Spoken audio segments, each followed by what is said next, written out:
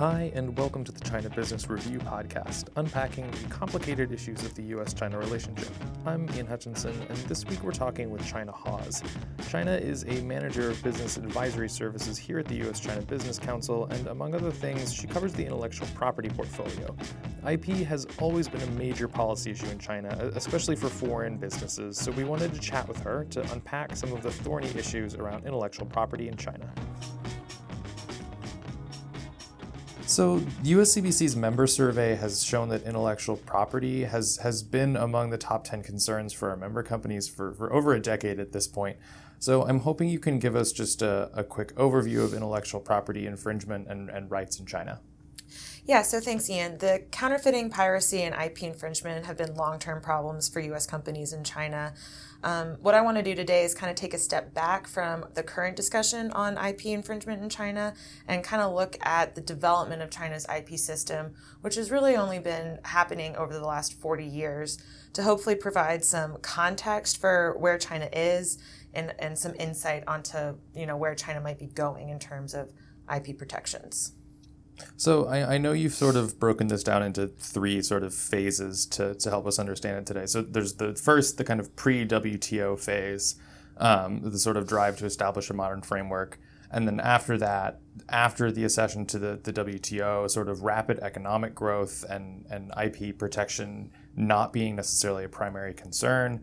And then the third phase that you've marked out here, sort of a closer alignment of internal wishes for IP and external pressures for IP regulation and enforcement in China. So maybe you can go ahead and start with that first phase there, that sort of pre-WTO phase. Sure. So what I've kind of been looking at is the internal forces and external forces that are guiding China's development of a modern IP system. And as you've said, I've broken it into three phases. The first is before China joined the WTO, China's new leadership was driven to open China's economy to the global international trading system, mainly to begin developing again and start bringing China's population out of poverty. So the internal drive was really economic development. The external drive was there were conditions for China to meet in order to join the multilateral trading system. And really beginning with 1979, the signing of the Agreement on Trade Relations with the United States, which called for reciprocal protection of patents, trademarks, and copyrights. That kind of launched China's enhanced engagement with the International IP Forum and China's participation in the international IP regime. In 1980, China joined the World Intellectual Property Organization, WIPO, and then began implementing some changes to China's various IP regulations, including the patent law, the trademark law, developed a copyright law for the first time. So a lot of these developments were kind of in a response to China's desire to join the WTO, which happened in 2001. And afterwards, China took on obligations under TRIPS, which is the Agreement on Trade-Related Aspects of Intellectual Property Rights. Okay, so after that accession to the WTO, you sort of marked out the second phase there. Go ahead and walk us through that, would you? Sure. So after the WTO, China's leadership kind of buckled down and focused on rapid economic growth and bringing its population out of poverty. Enforcing intellectual property wasn't really a priority at this time as much as domestic growth and stability.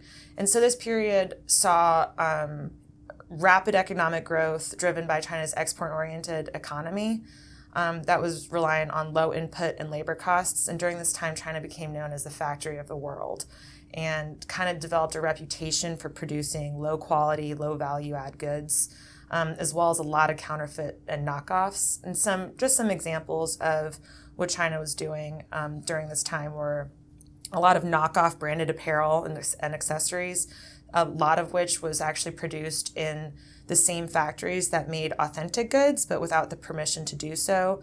There was also a lot of fake consumer electronics that were, quote, reversed engineered to look almost identical to authentic products, but not necessarily at the same quality or function. And then, of course, there was rampant piracy of content from films and books to software. And then the more recent development of China's online sales and content streaming platforms have only really compounded the issue of counterfeits and piracy in China.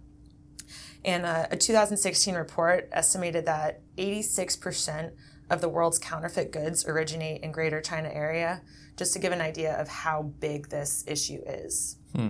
So the point you just made there in your last segment there, talking about the development of online sales and content streaming platforms domestically in China, it seems that that's leading into the sort of third phase that you were talking about, where internal demand in China for IP protections is sort of starting to align with what foreign companies might be interested in China?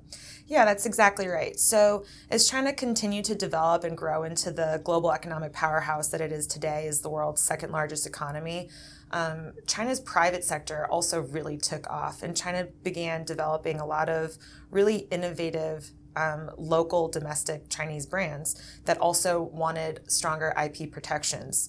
At the same time, in addition to the innovative Chinese brands that wanted stronger IP protections, Chinese consumers were also demanding stronger regulatory oversight from the government after a series of consumer health and safety scares due to counterfeit goods produced in China. A couple examples of those are the infant milk formula scandal, which led to hundreds of thousands of babies falling ill due to counterfeit milk formula, and several actually dying, as well as a more recent vaccine safety scandal that really kind of brought to light the need for stronger regulatory oversight and cracking down on counterfeit goods. So really what's happened here are the three phases from China's economic development and development of a modern IP system. And right now, they've kind of brought the internal and external forces in alignment. China's government is really focused on moving away from the made in China NOMR to being created in China. And it also has always been very focused on protecting the health and safety of consumers. So the internal and external forces for stronger IP enforcement and regulations are in a line right now. And I think China's moving in the right direction on some of these regulations. But as with anything in China, implementation will be key.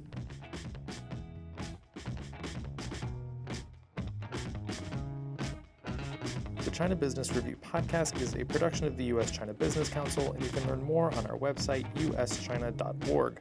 Our music is by Ryan Anderson, and you can find this podcast on our website, Apple Podcasts, Google Podcasts, Stitcher, and Spotify. If you like the show, be sure to leave us a rating and review wherever you listen. Thanks for listening, and we'll be back next week.